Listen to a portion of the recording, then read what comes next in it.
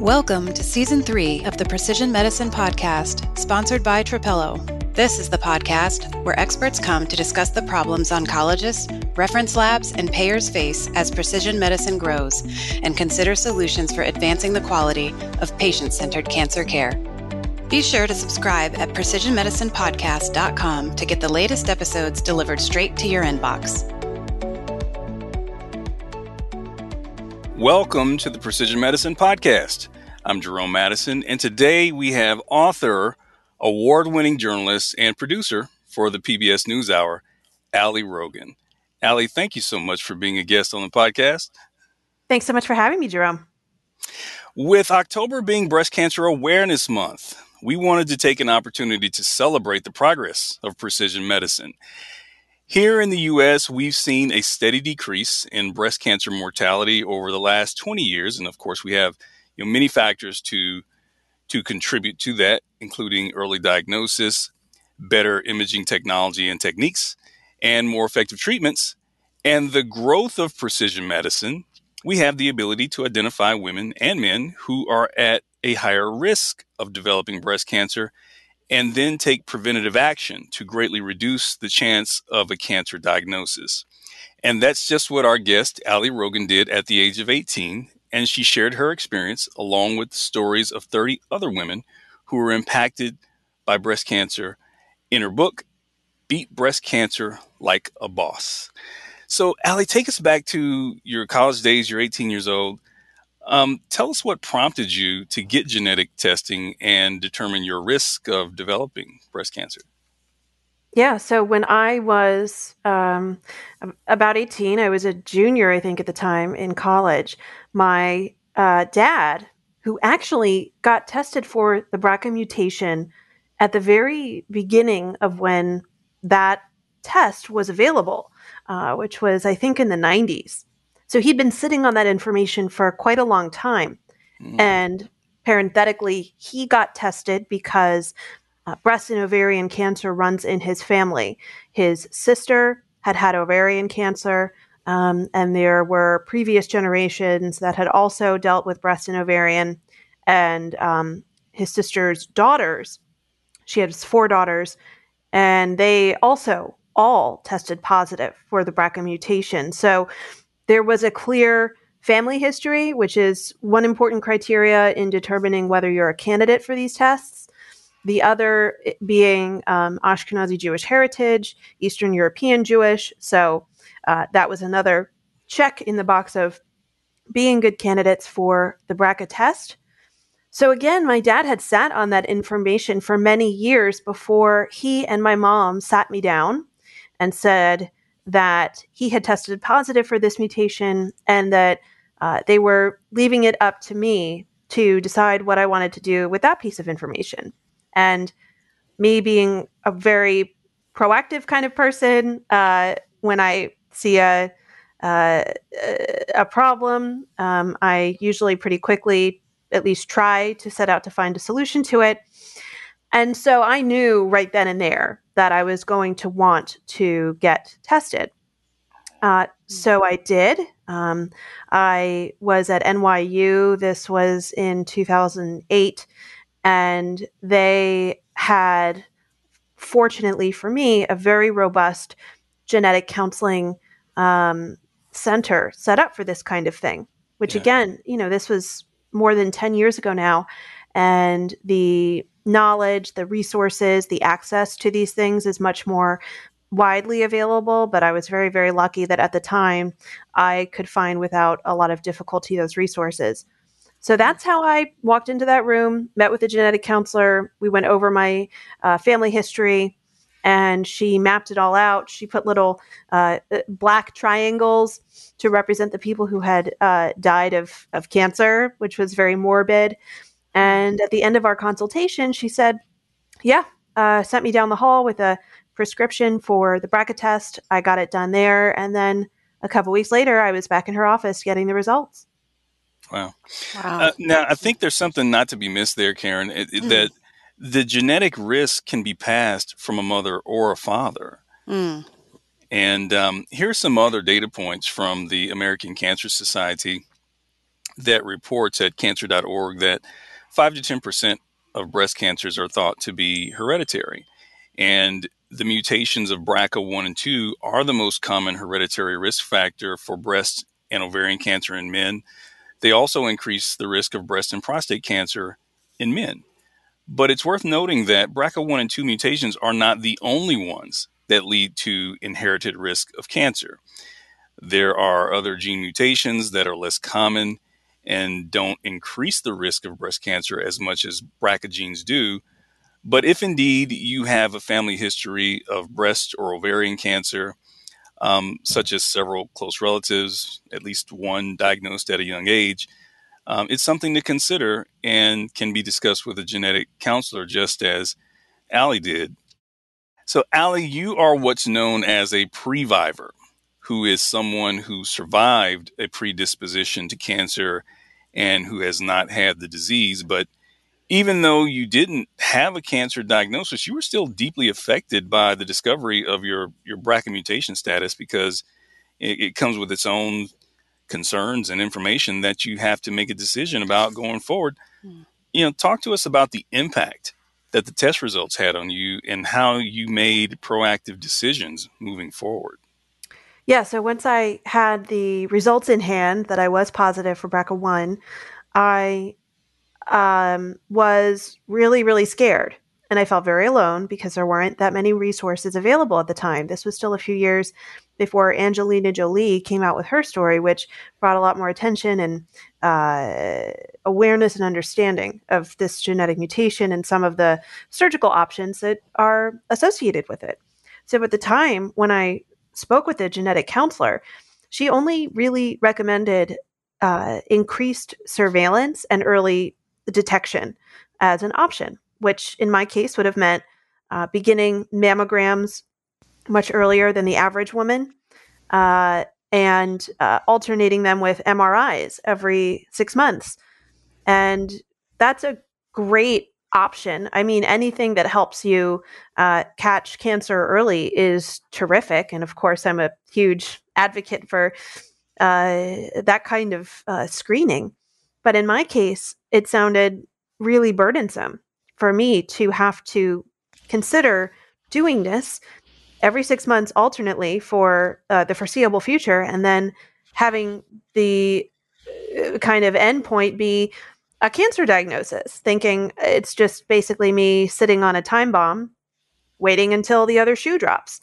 And those were the recommendations that was the only option that was really given to me to deal with my risk of breast cancer at the time. And so I left that meeting feeling really, really alarmed. And it wasn't until I ended up getting an opinion from a surgical oncologist that I realized that prophylactic surgery was a totally viable option. And this surgeon said, yeah, more and more younger and younger women are getting it done. It's not that crazy.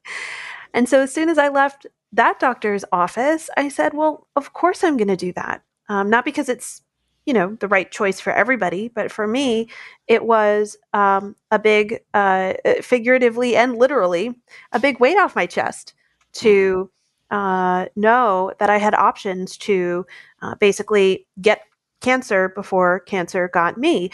And again, it's important for me to point out that I was very lucky that my parents could, we had good health insurance. This was around the same time that Obamacare was actually passing. So when I began this journey, I could still be discriminated against for BRCA being a pre-existing condition. And then I think actually by the time I got surgery, Obamacare was the law of the land. And so to that end, I was on my parents' insurance at the time. And that was wonderful for me because, they had the resources to pay for this and to pursue the best physicians. And so, I recognize that my ability to speak about this experience as positively as I do is predicated so much on the fact that I have health care privileges that are not afforded to the average patient in this situation. And so that's a completely different conversation that we could spend a whole other podcast talking about. But I do think it's important that even though I realized in that moment that was the decision I wanted to make, the prophylactic surgeries that we're talking about are extensive. They require inpatient stay. They're lots and lots and lots of money, even with insurance. So it was an easy decision for me to make, as it is an easy decision for a lot of people to make. What's not so easy is actually having the resources to be able to go through with it. And again, that's a whole other side of this that I was lucky to see the easy part of it. But it's important for me to recognize that it's not usually that way, actually. Yeah. You mentioned something really powerful. You said, your experience with this took place before Angelina Jolie went public about her experience. And for women who have BRCA1 and 2 gene mutations, they have a 70% chance of developing breast cancer by the age of 80. And women with these mutations are more likely to be diagnosed with breast cancer at a younger age and have cancer in both breasts. You did this at a young age. When a celebrity like Angelina Jolie comes out and talks about it, it has a powerful way of destigmatizing it for a more public conversation. But, what were the conversations that you were having with your peers or your network of people that you knew that maybe helped destigmatize it as well? Yeah, I kind of sought out to challenge the stigmas whenever I was personally confronted with them, which happened a lot in the early days of this. Sure. A lot of the doctors and the nurses and the other medical professionals that I was confronted with, especially those who weren't necessarily intimately involved with the day-to-day of my treatment or my care, but those who, I distinctly remember the nurse that was preparing me for my mastectomy surgery asking me, literally as she's prepping me to receive anesthesia, aren't you too young to be getting this done? Oh, man. And I'm like, well, that's kind of a difficult question that you want me to address as I'm literally preparing to go under. Like, thank you so much for, Wow. oh gosh, I hadn't considered that before.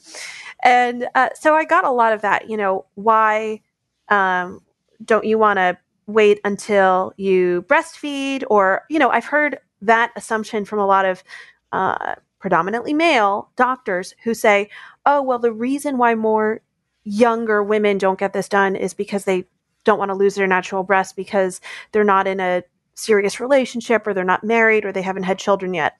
And I just say that's BS.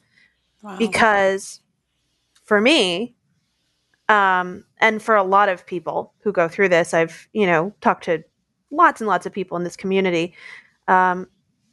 Your health comes before all of that. And if you are lucky enough to have a look inside a crystal ball of your health history, why wouldn't you take advantage of reducing your risk of cancer immediately? Why wouldn't you promote the healthiest version of yourself, not just for yourself, but for that future partner in life or for that future child? So those were a lot of the stigmas that I was confronted with. And I do think that in the past decade or so, there's been so much more understanding of this. More and more young women are speaking out about their experiences. So a lot of those preconceptions are being dispensed with. But still, again, my experience is not, this isn't a monolith. Everybody has different perspectives. For some women, they may choose to, I do know women who have chosen to have the prophylactic surgeries once they're done childbearing because that was something that was really, really important to them. And that's wonderful that they were able to, put this off until they were ready. For me, I didn't want to wait. The toll on my mental health of waking up every day, worrying if today was the day I was going to, find a lump, was just not something I wanted to deal with. And, I also just didn't feel like I really cared that much about whether in my dating life it really mattered. And I joke about this in the book that, I had pretty small boobs to begin with. So the idea of doing an upgrade, as I do consider my implants, was very attractive to me. And again, that's not everybody's experience. A lot of people, I mean, look, it's a really emotional thing, losing your natural breasts. So there are a lot of people who have mixed emotions, even if they have gone through with preventative surgery. For me, it wasn't that. It was an incredibly liberating experience all the way through. Yeah. How old were you, Allie, exactly, when you had the surgery? I had the surgeries when I was 20. I was a senior in college, and I had actually gone to study abroad the first semester of my senior year. And I was able to kind of like forget about everything and live in ignorant bliss for a little amount of time. And then when I came back, I knew that I was going to have to deal with this, and I did. And I had all the surgeries right before I graduated. And that was a very conscious decision on my part, because I knew that if I had put it off any longer, I'd have to worry about, taking time off of work and, putting a pretty big pause in what I hoped to be a career in journalism that I could really hit the ground running with. And again, I was very lucky to get a good job right out of school, which is not a given. But I knew that I actually got the surgery done over spring break of my senior year when there was a built-in rest period. And I knew that that sort of break would not exist in the working world. Smart. Mm-hmm. The Precision Medicine Podcast will continue right after this.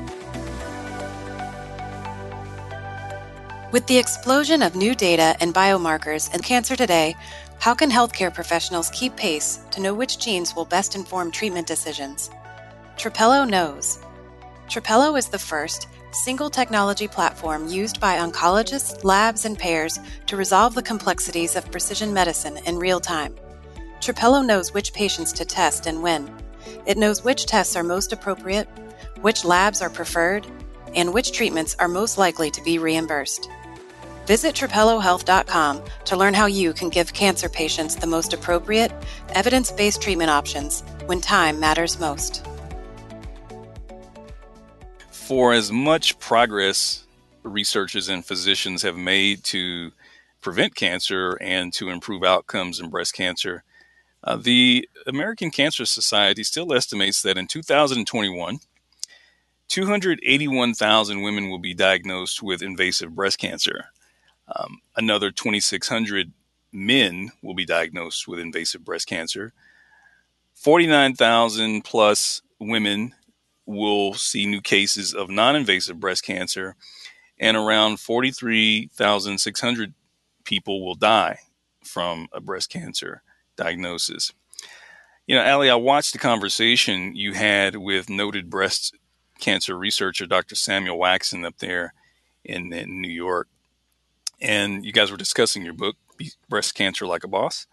And he mentioned that there's more to the notion of survivorship than completing therapy. Talk to us about what inspired you to write your book, and can you share the insights you learned around survivorship from these conversations? Yeah, when I initially started writing this book, I had a very linear conception of what it meant to survive breast cancer and to beat breast cancer. I mean, what does that really mean? And it's a lot more complicated, as I found out. And a lot of that has to do with the fact that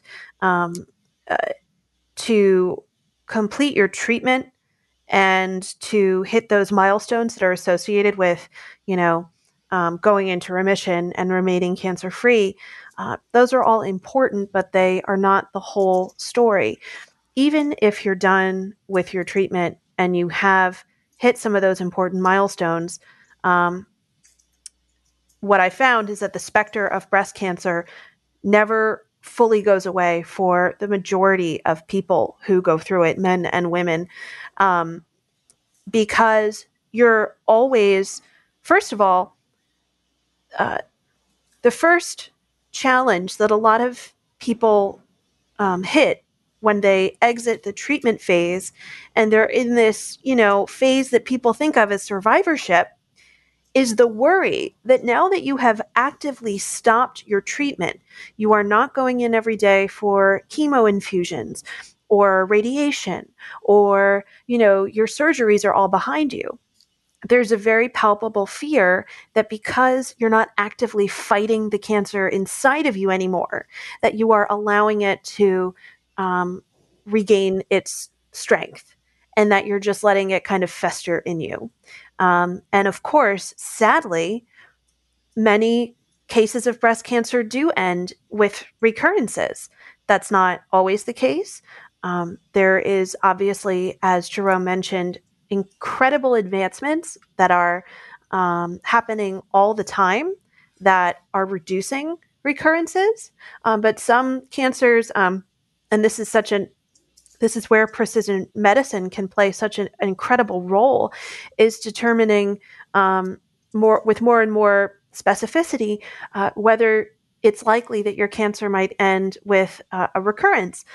So that's a big fear, the fear of recurrence and the absence of the treatment. And then there's the scanxiety that comes with, once you're done, you're living your life. You've, gone through the physically painful, taxing periods of your treatment or whatever, but you're still going in for your mammograms, you're still going in for blood tests, and there's great worry that is usually associated with those kinds of tests for people. So the mental challenges that come with a cancer diagnosis don't disappear as soon as you're done with those physical treatments. And that is something I didn't have a real good appreciation for before I started talking to people for this book. And so now I understand that, when you call somebody a survivor, and when you say that somebody has beat cancer, they may have a different relationship with those terms than the one that, outsiders. And I mean, in this case, I could consider myself an outsider, given that I was able to take preventive action. And so I don't speak from a place of, having had cancer. And so a lot of people, don't really consider themselves survivors or, warriors. A lot of people don't like those kinds of terms because they just see themselves as, living every day, thriving every day. Certainly people who have metastatic breast cancer, which will be with them for the rest of their lives until there is a cure for metastatic breast cancer. That's something that they largely feel excluded from the survivorship conversation because of that. And so that's something that I definitely am more mindful of now. Trying to be very sensitive when speaking to different people, different audiences about their breast cancer experience, whether they want to call it their fight, their journey, or just, using more neutral terms, can really help support somebody, no matter what phase of a breast cancer experience they're in. Yeah. I really honor your transparency with sharing the stigma that you experienced from different people in your world when you were experiencing your BRCA status and the testing and going forward with the prophylactic mastectomy. But from your interviews with these women, can you describe the feelings around the stigma of breast cancer that they experienced and how it either affected their ability to share their story or empowered them to share their story? Yeah, so many women, including young women who just recently got breast cancer, women who had it decades ago. Luckily, the stigma has been reduced quite significantly with the unfortunate ubiquity these days of breast cancer, but also with, efforts from people as far back as Betty Ford to be more transparent, and all of those women who have played a role in that have done incredible things in terms of normalizing it, talking about it. But, there was a time in recent memory that a lot of the women that I talked to in this book talked about, that you just didn't talk about these things. It was just kind of something that you kept to yourself. You wouldn't even share it with your close friends. And of course, that led to a lot of people not having those incredible communities of people who have gone through similar experiences. And even more, for younger women who maybe the horrific stigmas that come with breast cancer have somewhat improved in recent years, but young women still talk to me about having friends who are uncomfortable talking about their cancer with them. And I think a lot of it is just people being, coming from a well-meaning place of not wanting to offend somebody, not wanting to upset somebody when it comes to talking about their experience with cancer. But to me, what I have heard from countless people going through this is that, what they want is for their loved ones to listen, to be supportive, to take cues from the cancer patient, not to shy away from it, to talk about it and to be open. And that is something that just overwhelmingly everybody talked about. Like, you don't come to me with your baggage about cancer. I already have enough of my own. But what you can do is listen, and you can be there for me. Just sending a quick note of, hey, I'm thinking about you. That can be helpful. And all of those small things, I think, can go a long way in slowly eradicating the stigmas around breast cancer that continue to exist to this day, in the same ways that, having healthy conversations lead to a better understanding on a wide range of topics that we deal with as a society. Agreed. I've heard you say that there's no right way to do this when it comes to approaching therapy or making decisions, but knowing what you know now through your journey and learning of the journey of so many other women, what advice would you give another woman who may be walking your path and considering genetic testing or prophylactic mastectomy? The first thing I would advise is get the test. You don't have to make the same choices that I did.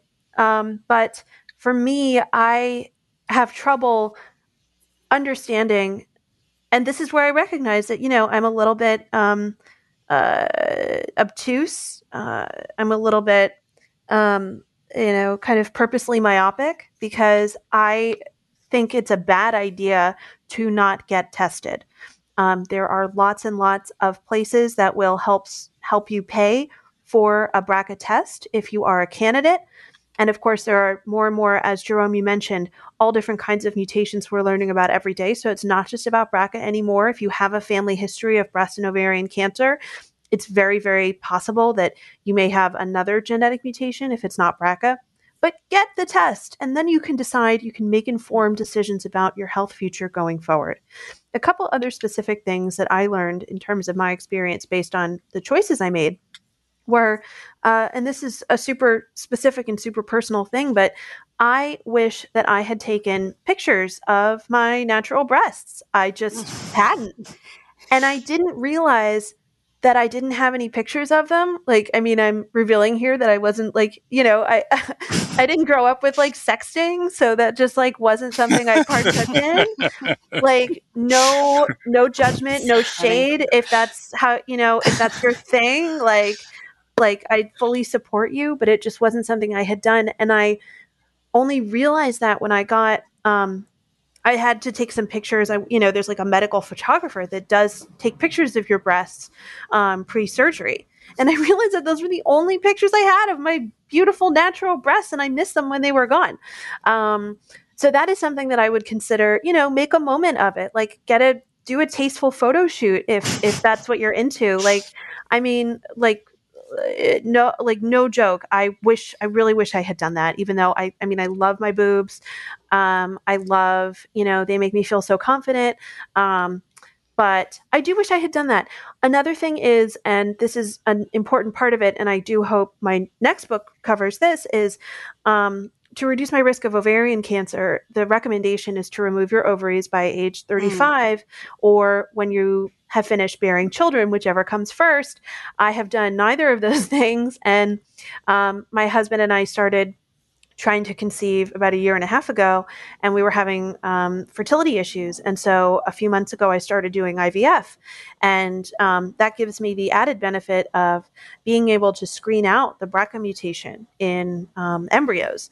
And so I'm documenting that journey on my Instagram, and I'm also being very transparent about that. But I bring that up to say that I may have, if I had known just a little bit more about my reproductive future, which is hard to say, obviously, but I may have considered freezing my eggs earlier in life. Just because as women, professional women, sometimes more and more women are putting off having children until later in life. And I just wonder, like, how many more eggs could I be retrieving after the end of every egg retrieval cycle, which I've done 3 so far. If I had done this 5 years ago, even, because, just the unfairness of a woman's biology is such that as you get older and as you become more, desiring of having a family, it becomes harder and harder. And so that's something, again, it's not for everybody, but, when I first got my test results, I wasn't thinking about having children at all. So it was just something I put out of my mind until just a couple years ago.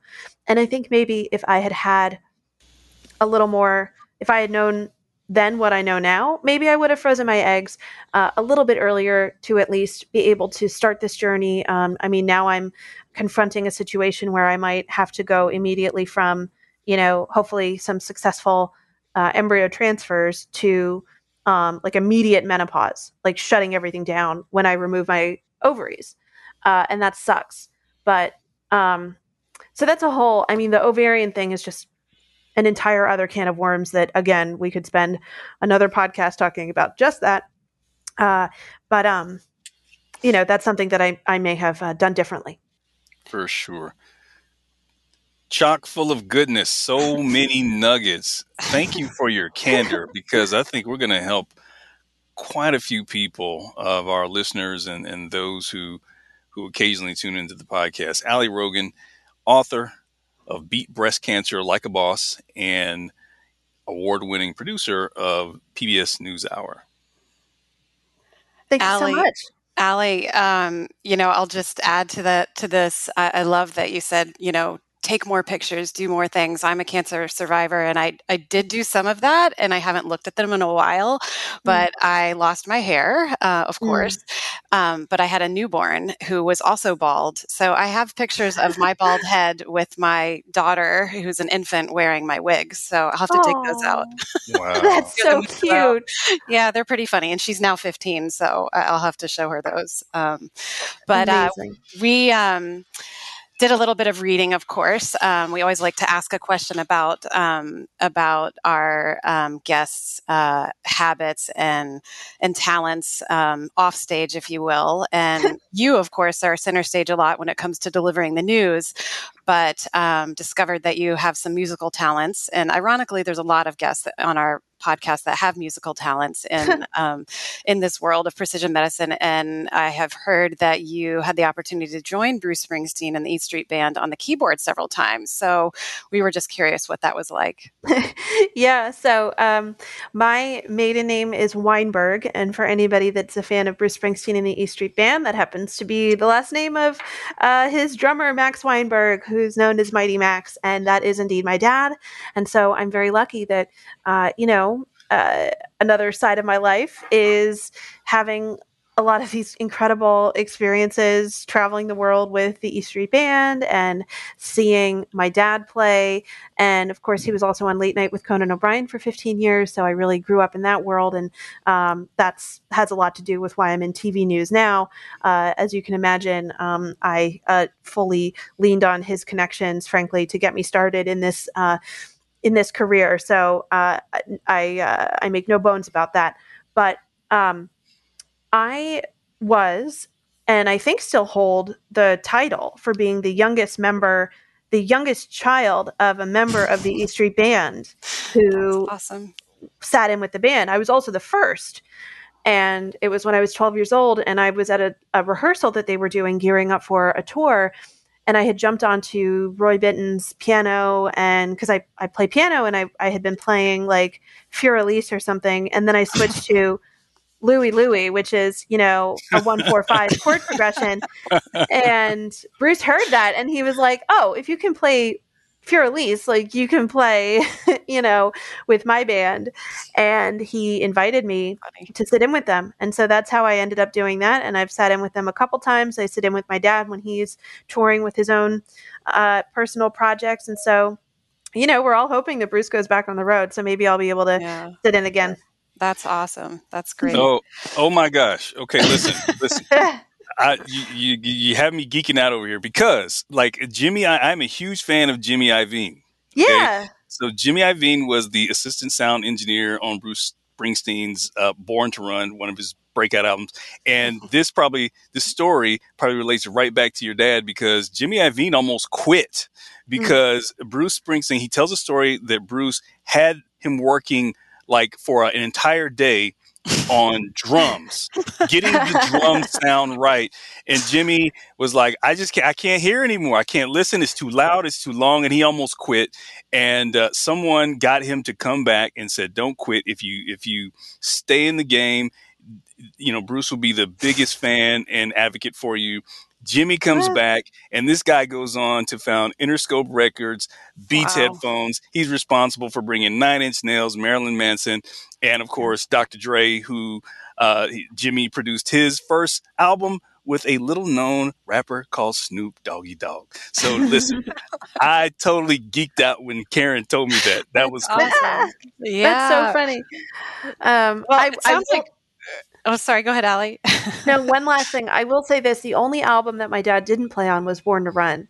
And so I just want to put on the record that I think, if I'm right, that those drums that he had to agonize over were my dad's predecessors, who was also a fantastic drummer, but I do not know, and I'd be curious to ask, how the sound changed and how Jimmy's, duties changed. I know Bruce was always very meticulous with everybody, including my dad, but that's such a great anecdote. I love it. Thank you for sharing that. Absolutely. Tell your dad it obviously came easier when he came around. So Jimmy stayed in the game, and the rest is history. That's right. That's awesome. Absolutely right. Well, I drove my parents crazy playing Fur-Elise as a child. I can't wait to tell them that I could have had a whole other career had I been in the right place at the right time. Well, so Allie, for our listeners who may want to connect with you on social media, can you share the best ways for them to do that, the platforms that you use and your handle? Yeah, absolutely. I'm on Twitter and Instagram. Those are my two most active, and I'm at Allie Rogin on both. That's ALIROGIN. And please drop me a line. I'd be happy to hear from you. Thank you, Allie. That is awesome. And I think, Jerome, somebody's trying to tell us we need to start some sort of music podcast here. Got to be. Hey. Well, Allie, thank you so much for bringing your insights and sharing your story and telling us about the stories of those in your book. Thank you for being a guest on the Precision Medicine Podcast. You're so welcome. Thank you for having me. Thanks, Allie.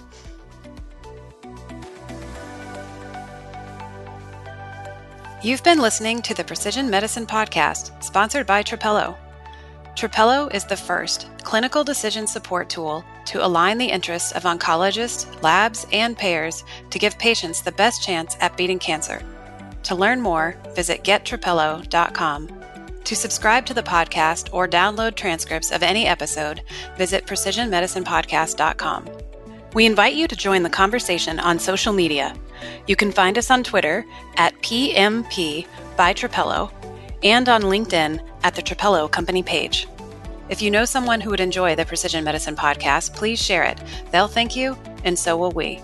We hope you'll tune in for the next episode.